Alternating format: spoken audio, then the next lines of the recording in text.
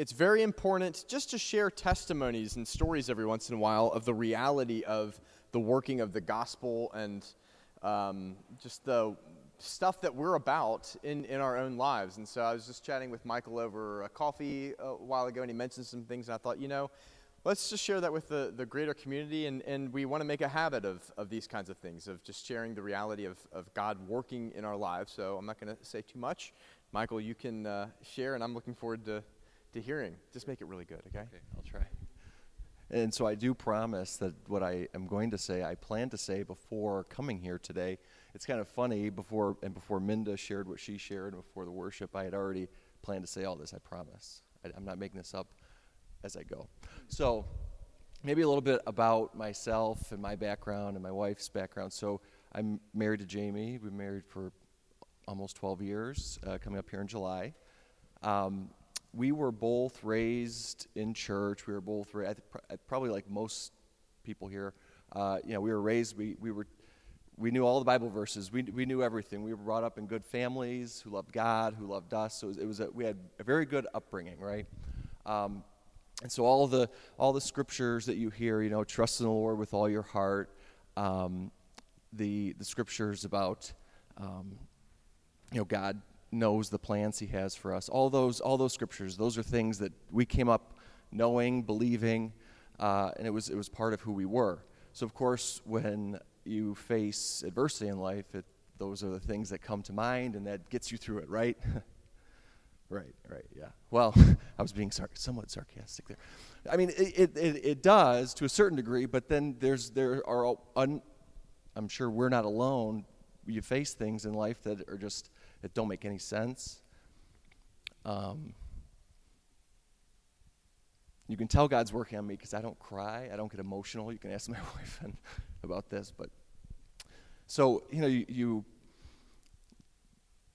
as a Christian, as a man, as a human being, you want to believe that God, I can trust in you. I want to trust in you. So you say, God, I trust you, and then my brother-in-law dies of substance abuse. I say, God, where were you? How can I trust you? I want to trust you. I'm involved in a church, in a body, and the very body where you placed me destroys me. How can I trust you? I want to trust you, but for some strange reason, you take a dear friend in a tragic accident, take her out of our lives. I want to trust you. Then my sweet cousin ends up with a really, really bad diagnosis of cancer. She throws her whole life into trusting God, faith in God, believing for healing, and she's dead in 10 months. 5 kids. So I'm not saying this to bring everybody down, but it's like these are real things, and it's like I'm not alone. We're not alone. The stuff that we've gone through, but it's like you want to be able to trust God. I really do. But in the end, I found myself, not only did I not trust Him, I found myself even being angry, upset with Him, which was an awful, awful place. I remember chatting with Jamie one night saying, I am honestly angry at God, and I don't want to be there. I don't like this.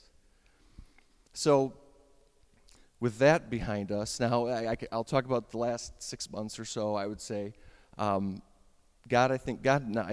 has really started to work in my life, and I think in Jamie's life as well. I think that the early series, the early sermons here about healing, I remember one time, Paul, you read some book, an excerpt from some book, and I was like, I'm not a very expressive guy, so I wasn't doing this literally, but in my chair, I was like screaming, yes, yes, yes, because that's exactly where I was. And it's just that feeling like you're just running into a wall, and it's a wall that God built. And it's a wall to stop you from whatever blessings you think you deserve or you have coming to you.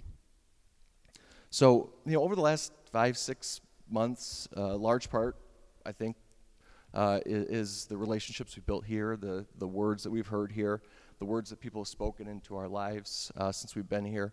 God has really started to heal my heart. I believe He's started to heal my wife's heart and change our posture towards Him to be one less of, God, where were you? How can I trust you? To one to acknowledge God is good. And it's a really hard thing to do when you've faced some of the things that we've faced, and where to get to where we want to be, we need that trust, and we lost it. So maybe just to bring it around to give a tangible example of how one way God has started to build my trust in Him. A while back, I was working at home, and so I am handy, kind of. I lack certain skills that make home projects easy, so I tend to get things done, just it takes a long time, and I go around about it the wrong way most of the time. So I was doing something, and I was just like at my wit's end. It was a Sunday, and part of it was I wanted to get done to get to church, and I didn't want to leave it, because I knew if I left it, it would be months, if not years, before it was done. And so I just needed to get it done, and I was honestly like about to lose it. I was about to start ripping the ceiling out of my kitchen where I was trying to replace the light. And I just sat down on my couch, and I said, I'm just going to take 5 minutes. I'm going to pray. And I'm not an overly spiritual person, so I'm not the type of person that like prays and like the little instances like that in my life. That's just not, I guess, who I am. Maybe it's because I've believed in the lie that God isn't good, that I can't trust God. And so I sat down, I just prayed. I said, God, I just need clarity. I just need to see what to do here. As stupid as it is, this light is going to be maybe the end of my salvation. And so I sat there, I got up, I just felt peace. Got up, and I looked at it, and everything started to make sense. All the pieces made sense, and I was able to get it done. Not only was I able to get it done, I made it to church with like 3 minutes to spare. So it was a great, just like a real experience. As silly as it is, it was a real experience. So then that service, we were singing "What a Wonderful Name It Is," and so I was singing and praising and thinking, and I was just, when it got to what a powerful name it is, I was like, yeah, what a powerful name it is. In the name of Jesus, I was able to figure out that light. And again, I mentioned a second ago, I'm not an overly spiritual person, so I don't sense God speaking to me very often, if ever.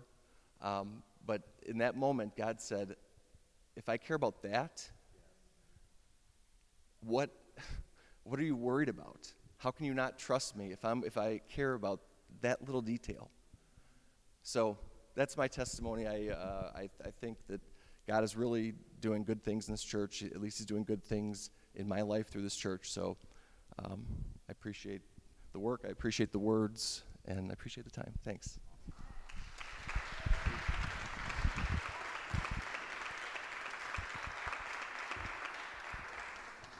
That is so cool, man. So it is Jesus who does that. And, I firmly believe that we all play a part in what Jesus is building. And, a few months ago, the idea of Border City Church didn't exist in any kind of tangible way. But God began speaking to people and, obviously ourselves included, and was preparing people. But I think that God knew of and other people and knew exactly where they were and wanted to reach out and begin to do exactly what Michael just described. Shift the focus to realizing that essential thing, that God is good. Circumstances aren't always good. Are we aware of that? And I walk with Jesus, and I go through some tough circumstances sometimes. And so my revelation of who Jesus is in the midst of those actually helped me through them and he wants to be good. It's when I don't know that he's good, I turn my heart away from him, and he can't lead me through them.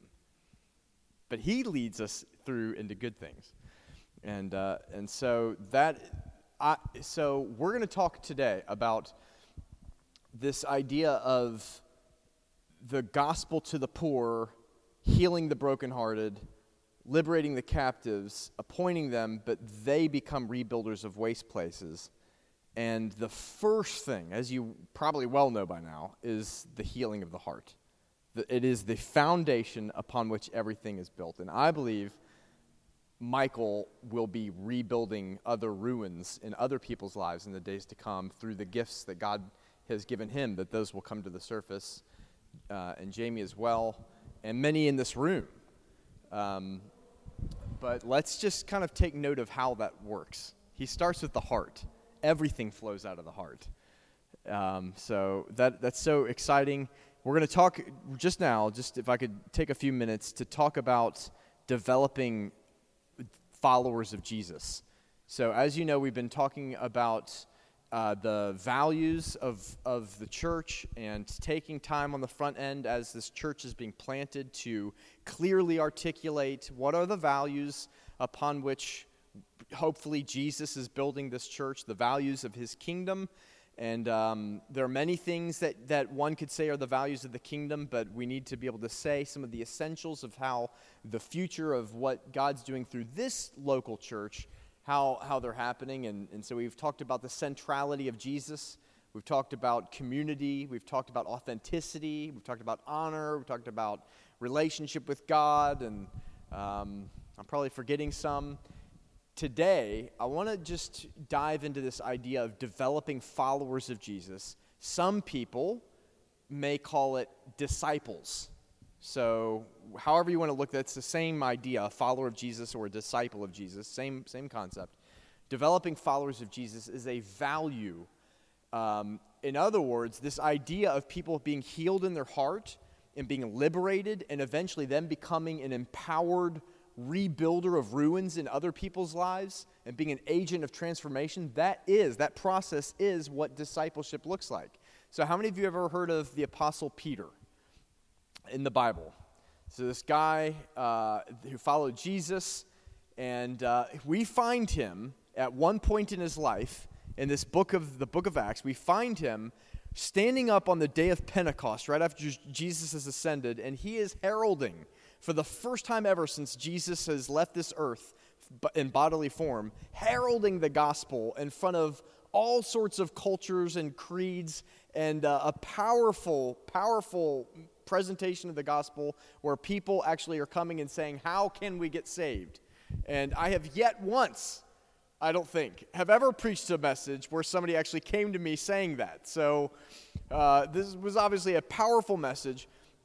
And we find him a few chapters later, actually represents a few years later, but nonetheless, walking through the streets of Jerusalem, and people were bringing the sick out into the street so that as Peter would walk by, the shadow of Peter touching them would bring healing into their bodies. How many of you would like to see that happening? So, and we don't need to worship Peter. In fact, when a person was healed, he actually said, "Don't glorify me. It's through his name and faith in his name that this person has been made well." It's not about the individual, but it is about the idea of the glory of God manifesting through a person. Okay? I believe that the glory of God, increasingly, I don't mean to put you on the spot, but you've already shared for 5 minutes, so let's just continue. I believe God's purpose for Michael is for his glory to manifest in various ways through this man's life, in ways far beyond he could ever even imagine. Why do I have the audacity to say that? Do you think Peter, the smelly, irreverent, probably foul-mouthed fisherman, who was just getting by and serving on his dad's fishing boat, saw himself one day walking through the city of Jerusalem, in his shadow healing the sick? Do you think that he was like, this is, in terms of my destiny, I know I'm fishing right now, but my 5-point plan is to, be preaching the God, No, this something about following Jesus transformed this dude's life. And something about following Jesus has transformed my life. And I still want a whole lot more transformation, but I sure can stop here and say I am so grateful for literal transformation that I have seen thus far. And it's good, you know. I want more of it. And I'm seeing it in other people's lives. I want more of that. And so how does all that work? I think that if you look at Peter's life as an example, just to give 4 things of how this works, I think it's this. So how was Jesus involved in Peter's life? Why do we want to know this? Because how do we need to be discipled? How do we need to get from point A to point Z, or B for that matter? And secondarily, how do we make a difference in other people's lives? Because I want you to know this. If you have authentically received Jesus and you can count yourself as a follower, it does not mean you're perfect, but you can say, today, my heart is following him. You automatically become qualified to help others. Because there are billions of people in this world who don't have that. And whatever it is that you have authentically of Jesus, you also have authority to give it away. Sadly, there are many Christians, and this isn't to put a poo-poo on people. Maybe that's not the greatest of expressions, but I hope you understand what I mean by that. Yeah, that does conjure in one's mind a strange image. We don't want to poop on people. Anyways, I don't want to poo-poo people or make them feel bad, but there are people who have once made a declaration of who Jesus is, but because of various things, and of which I have pure compassion of how a person can get to this place, they see themselves as a Christian, but they are not following Jesus. Tragedy of tragedies. Not wanting to actually do the step of letting go of their faith and saying, I don't believe in him, but not able to really authentically and intimately follow him and hear him. So how did Jesus bring Peter through from where he was, at one point saying to this dude who no one could ever imagine being a leader, and saying, follow me and I'm going to make you a fisher of men, to a point that he actually became that with the same ministry that Jesus had flowing through him? I think one is personal and close input in relationship. In other words, there are moments that we find Peter and Jesus being in a tight-knit, close relationship where Jesus is speaking personally into his life. It's not theoretical. It's not en masse in a group setting. It's one-on-one, right? And maybe even in small group form. That's one way. That's one method. Another is teaching the word. In other words, hearing the teachings of Jesus, which Jesus would have poured over Peter in group contexts day after day after day for 3.5 years. Peter would have been absorbed in the doctrine of Jesus. And how many of you know the doctrine of Jesus is still being preached in the format that we're doing right now, though it has been poo-pooed by some, because the church has put all their eggs in the basket of preaching and teaching in church events, perhaps some. It is still a way that the same Jesus who led Peter is still building his church today. So that's a second thing. A third would be community.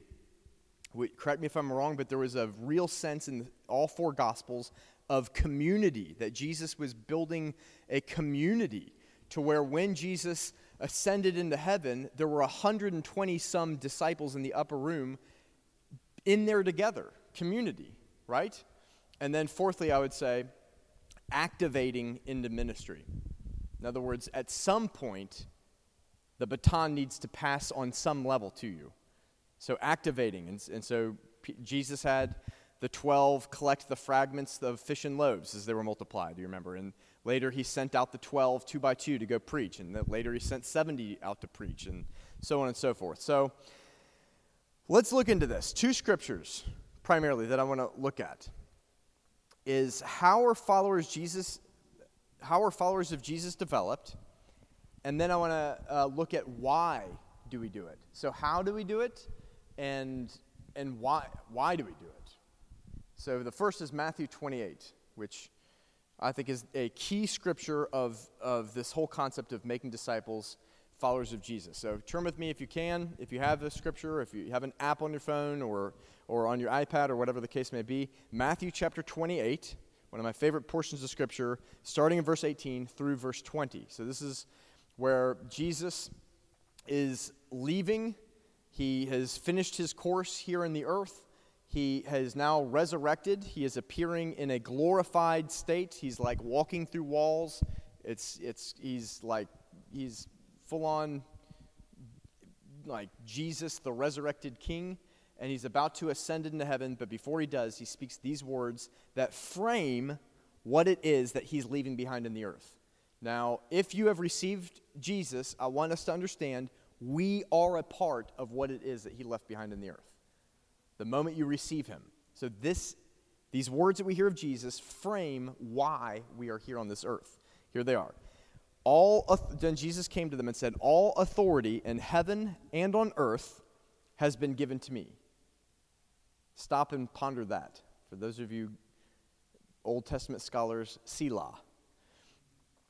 All authority in heaven and on earth has been given to me. Therefore, go and make disciples of all nations, baptizing them in the name of the Father and the Son and the Holy Spirit, teaching them to obey everything I have commanded you, and surely I am with you always to the very end of the age. I absolutely love that portion of Scripture. Two things answering the question, how are followers of Jesus developed? Obviously, we just said some things of how he did it in the life of Jesus. How many of you like simple? I love simple. Jesus in the kingdom of God is simple. Are we in agreement there? It's not necessarily easy to our heart, the truth of the kingdom of heaven. Sometimes we have to wrestle with it. Sometimes we fight it, and we put our dukes up and whatever. But it's not complicated. It's very simple. God is he's deep, but he's not. His truth is pertinent and available to anybody of any education level. It's actually a heart thing, not a mental thing. And the simple thing of what frames your calling and my calling wraps up in two activities that he's given us to do. The first is baptizing them in the name of the Father, the Son, and the Holy Spirit. We don't even think about this. How do you make disciples? First step, baptizing them in the name of the Father, the Son, and the Holy Spirit.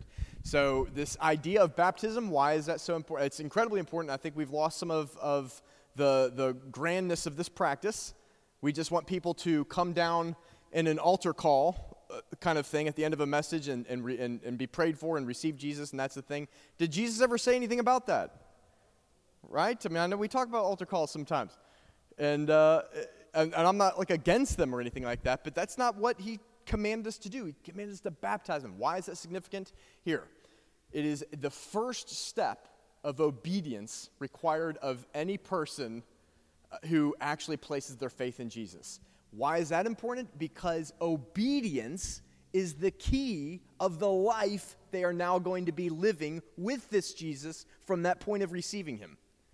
When we receive Jesus, let's not forget, we don't just receive him as Savior. He is Lord. He is my King, my Master. Now, if we don't understand his heart, that may sound like oppressive and abusive. But if we understand the heart of him who hung on a cross for me, I can gladly give myself to him into a life of obedience, and it starts with baptism.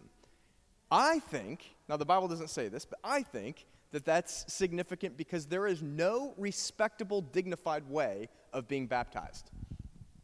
I don't know if you've seen it. I don't know if there's some kind of baptism apparel that may make it more socially acceptable. It is radical. Being completely submerged in water and coming back up drenched, it just reeks of, I am all in. Like, I'm actually doing this. I can remember Georgia Southern University. I had been baptized as an infant, and God blessed that. That's cool, but, through like a sprinkling in a Roman Catholic kind of setting. But I put my faith in Jesus at the age of 17 and chose to be baptized the next year in my freshman year of college at the Russell. It doesn't matter. There was this large lake in the middle of the campus, and it was colored a little too blue, if you know what I'm saying. I'm not sure maybe some antibiotic was a good idea after the baptism, but that's where. It was in the middle of the campus around everything, and I just remember it was like, okay, like I think I've joined one of those groups now. I don't know. But the idea is I did it in obedience to Jesus, and there's something about that declaration. My life is going under. My old life is being buried in that place. And even the tactile learning, the stimuli, it's the same with communion. It's like you're seeing it and you're feeling it and you're touching it. And my body was literally going underwater, and it's more meaningful that way. I think to declare that I'm going under, and there's this demarcation point now that I am, from this point forward, following Jesus. Albeit maybe not perfectly, but my choice and my declaration is that he is my Lord. First step of baptism, of making followers of Jesus. How about we see some of that in the near future? In fact, there's a couple in this church. I won't reveal who today, but they say, Paul, we want to get baptized. And let's make it a community event, and let's go out to one of the lakes in middle Michigan, and let's do a hoorah. And I said, I like that idea. Let's make it public, and let's let anyone else who may want to say, actually, maybe I was baptized before, but I want to make a declaration. Maybe I'm coming back to the Lord, or maybe I never really put my faith before now, or whatever the case is. Let's make that open to anybody. So second thing, that's one thing. Second thing is this: teaching them to obey everything I've commanded you. What I love about this is no one needs to be an erudite scholar. No one needs to be with a theological degree, an MDiv next to their name. Teaching them everything I have commanded you. So here's the idea. If Jesus has commanded you anything, and you have said yes in your own relationship with him, you then have whatever that was to give away. You're not required to know anything more than what you've been taught by him, but the moment that you say yes in your heart, not just to receiving him, to receiving subsequent things that he does in your life, saying yes is essentially this. It is taking the will of heaven, the kingdom of God, and there's a king of that kingdom, his name is Jesus. He has a will, the will of heaven, and it's identifying on earth with what he's saying and becoming an access point of his will coming out of heaven and into the life of a human. In other words, it's his authority, his will and his dominion coming into the earth. And the moment that you say yes to his will, you then become a channel of his authority to give it away. Am I making sense? So when I was an early follower of Jesus, he began, and I've talked in detail about some of the things, the myriad of things that he was dealing with me. And I can remember going through, I'm not going to go into detail now, but I can remember going through just difficulty in allowing God to begin to transform certain areas of my life. And the temptation being overwhelming and just feeling like, oh my gosh, wow, this is something, and having to pause every once in a while and say, why am I doing this? And then I remember, Jesus, I know this is God's will. So going through that difficulty, fast forward the clock, maybe a year or two later, and I can remember a certain circumstance where I was sitting down with a couple of guys, and I was sharing out of what God had done in my heart after I kind of walk through a degree of breakthrough and liberty in that area that I had been struggling with. And I can just remember as I was sharing, because it was real, it wasn't formula, it wasn't theory, it was my life and it was real. I remember there was an authority as I began to share it, and this guy, Charles, that I was talking to was like, wow, that is so helpful. And I realized this isn't me making a disciple of this guy. I have said yes in my heart to Jesus and walked through a journey, and on the end of that journey, I have authority because I've yielded to his authority. I have that authority to flow through me to help another guy out. And as far as I know, he today is walking in freedom of that same area. So that's it. Baptize, teach them everything I have commanded. I remember when I was also, I had gone through a year after I received the Lord, and as I've said sometimes before, I went through a year where I knew no other Christians at all, no other people who had received Jesus in the way that I had, and I thought that I might be the only one on the planet who had. Not out of some haughty thing, I just didn't know. It was all brand new to me. I didn't know. And I remember after my Christmas break, freshman year, I still hadn't gotten involved in a church. I didn't know any, and I was Christians, and I was so miserable, feeling so upset about certain areas of my life, feeling like God was dealing with me, and just didn't have the confidence in the whatever to make some changes that I felt He was adjusting. And I was sitting Indian style, right after returning back after the Christmas break, and I was sitting in Indian style in my dorm, and I was bouncing a basketball, and I was chatting with my dorm neighbor, the guy in the dorm next to me, and we're kind of sharing stories about what had happened over the break, and just all that kind of stuff, and I'm talking about all my shenanigans and whatever, and then he starts talking about some things that had changed in his life and how he doesn't do this anymore. And I said, why don't you do this particular thing, whatever it was, anymore? And he said, because I gave my life to Jesus.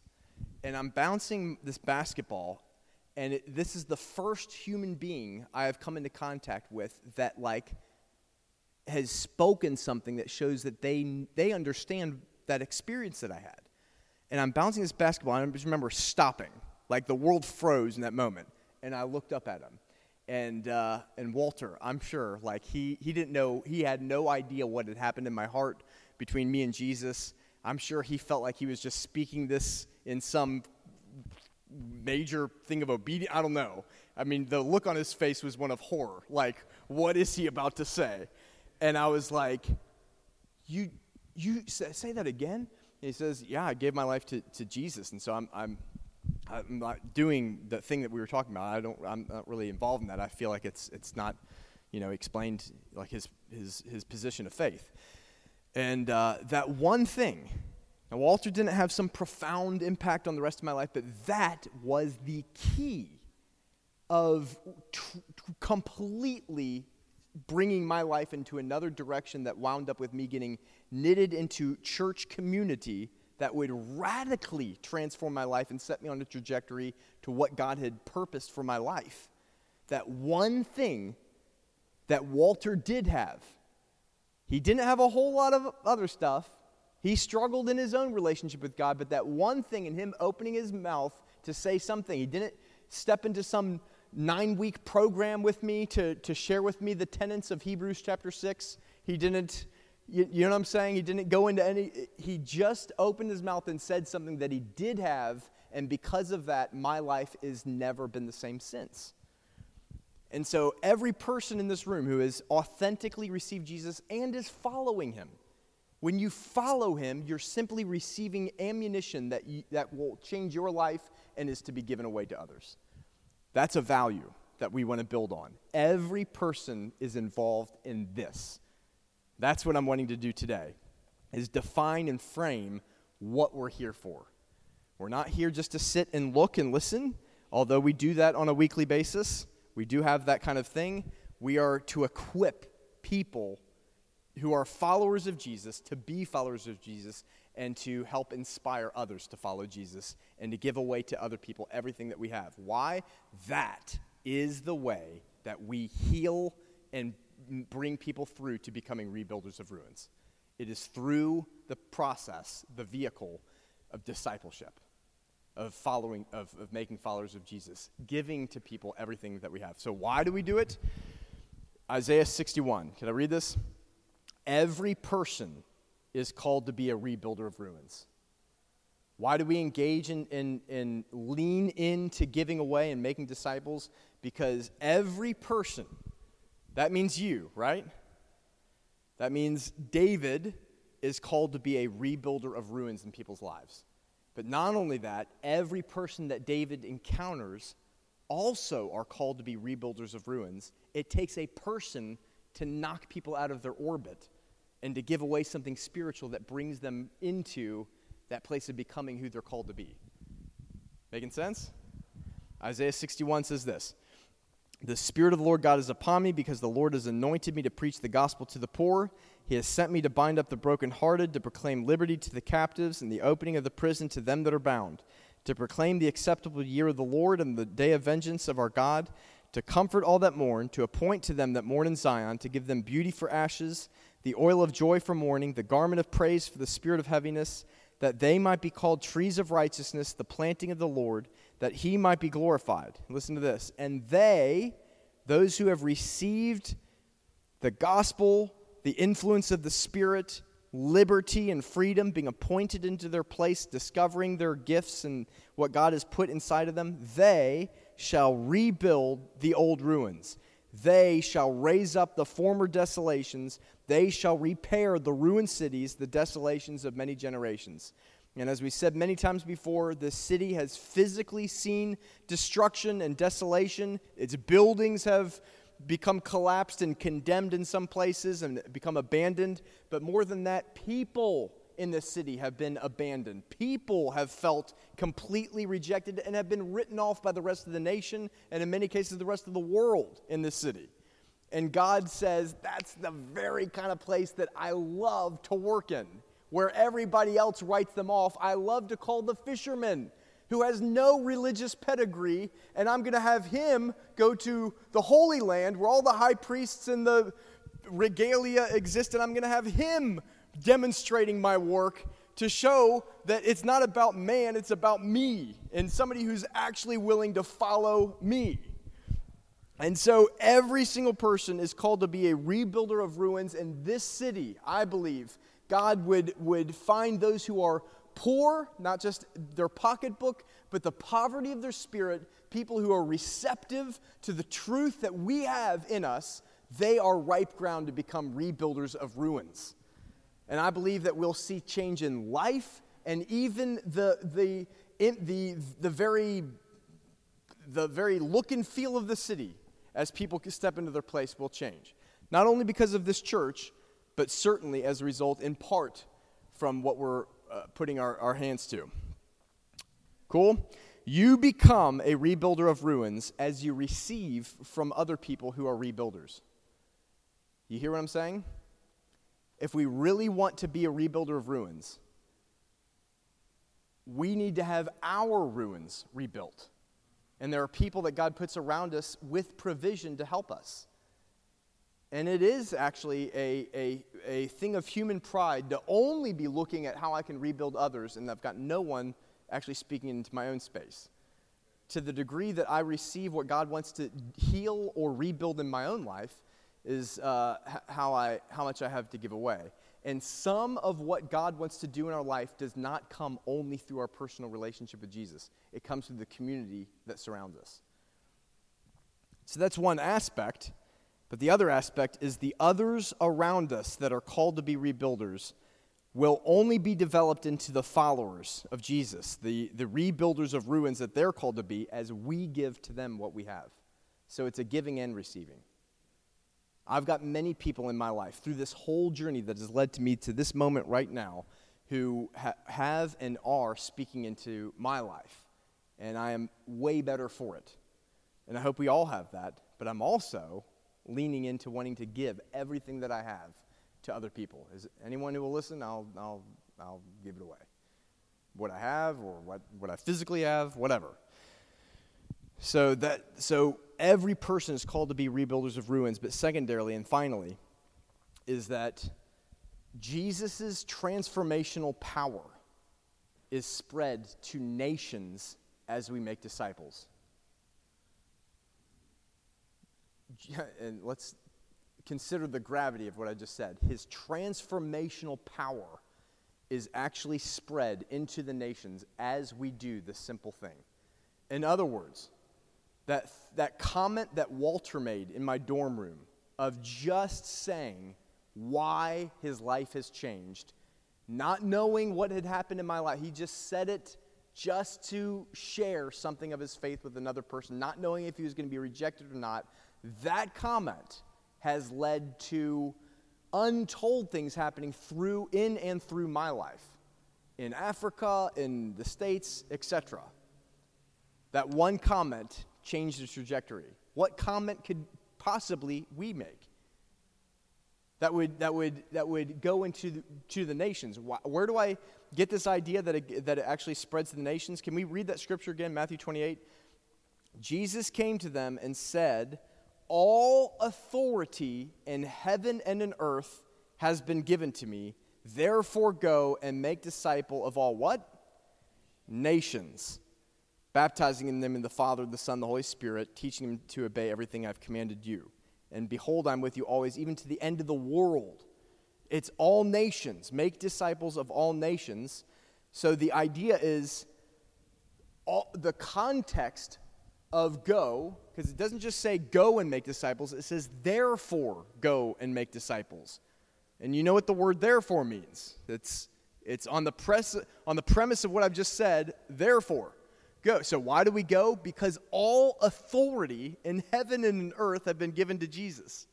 And when we launch into something, when Walter Bowden opens up his mouth and says to me that he's placed his faith in Jesus, it is helpful for Walter to know in that moment that he's speaking on the behalf, representing the one that has all authority both in heaven and in earth. And if any of you have ever engaged in sharing something of faith with another person, you know what I mean. It is helpful to know you're speaking on the behalf of the one that doesn't just have authority, he is the highest in authority. But it's not just on that premise, it's also the idea that what you're doing in making disciples is spreading that authority, becoming a channel of that authority being in heaven, coming in you, and then through you to other people. So everything that I have commanded you, if he works something in my life, as I allow that his word to come into my heart and the adjustments to be made in my heart, I'm yielding to his authority. Does that make sense? And as I yield to that authority, as I said earlier, that authority, to the degree that I've yielded to it, can flow through me. So that as I'm sharing something with another person, and it's not just theory, it's something real and authentic in my heart and my life, I have the authority of the one with all authority to go and to give that authority away. And in doing that, the will of heaven is coming out of heaven and spreading into the nations of the earth, wherever we go. That's the context of what you and I have been called to do. Making sense? So this isn't go and have church services and establish an institution and put your sign up and have Michael Krucker hang the sign on Woodward Avenue and have this thing called Border City Church. That's not the idea. It is go and make disciples. That's what we're doing. So to wrap it all up, here is what value of the church is, that the church is called to be the vehicle through which the kingdom of God comes into the earth. The last time I checked, we don't just need more good intentions in the earth. We don't need just more trying to do the right thing. We need heaven to touch earth with people who are created to be in union with heaven and have lost it, to regain and to experience it again. The church is to be the vehicle through which heaven comes. The way that happens is making disciples. Does that make sense? I hope. That's the vehicle through which it happens in one way, shape, or form. And the way disciples are made is in the context of church. God is the one who created this thing called local church community, everyone growing, everyone have different gifts, coming and finding one another, speaking to one another, sharing what we have, causing one another to grow up, and consequently being able to reach the world around us. And the context of that is the nations of the earth. That is why we plant other churches. That's why we make disciples, is healthy things reproduce after their own kind. You follow? What does this mean to Border City Church? This is why we do Wednesday night. And it happens to be Wednesday night now, But right now, that's where we go deeper, where it's more discipleship orientated, things that are helping us grow and not just being encouraged. That's where we're building community and going deeper. That's one of the ways that we're doing it, in addition to other things that we do and things that even just organically happen. Another thing that this means to us, this is why we want relationships of substance and authenticity. Not just for the sake of being authentic or to being substantial. It's for the sake of disciples being made, so that the kingdom of God can flow from one person to another. And that happens better in the context of authenticity and depth. Another thing that this means to what we're doing is why we want to posture, as a church, posture ourselves to receive from others. So as an example, we've got Ty Daniel, the leader of NCMI team. Do we worship him? No. But when he comes, I think we do well to maybe posture ourselves to receive. And say, last time I checked, I need help. Speak. Anything that you've got to say that could help, I want to hear it. And we do that with various ones that come through and with one another. Always posturing ourselves to receive. I don't care if I may be 2 times more spiritually mature. If somebody's got something that is useful to me, I want to hear it. And not be, well, I'm the pastor around here. They need to listen to me. No, man, I want to receive from the ones that God puts around me. I hope you do too. But we also, another thing that this means to Border City Church is posture ourselves to give. So what does that mean? We serve. We take where necessary, or where possible, or where it is appropriate, take people under our wing and give to them, or be in a posture of giving everything that we have to help anyone else out in so much that it would help. Live out of that posture. And then finally, what does this mean to Border City Church? We partner with and receive from Translocal team. So if it's to the nations, we're not going to be able to accomplish that on our own, but we do have relationships that we partner with. And for us, the NCMI Translocal team, other men and women who God has brought us into relationship with, we are a part of something way bigger. And I hope in the days to come, especially when Tyron Daniel comes, you can get a glimpse of because all you see every week is this, little group that we meet with. What you don't know is that we are connected to something that is vast and all over the planet. And other people are aware of what is happening here in this church in Detroit that you don't even know about. There's a church that contacted me this week, for example, in the coast of South Africa, wanting to know how can they spend a night this week praying for you. And that's one of probably 10 or 12 churches who have done that for this church. Carrying this church, aware of this church, we are connected to thousands and thousands of people around the globe, hundreds of churches on, I think, 100 different nations. So we have partnerships that we are a part of something much bigger than ourselves to accomplish together something. So it's not about us, it's about Jesus. We just get to play a role in the army that he's putting together. Cool?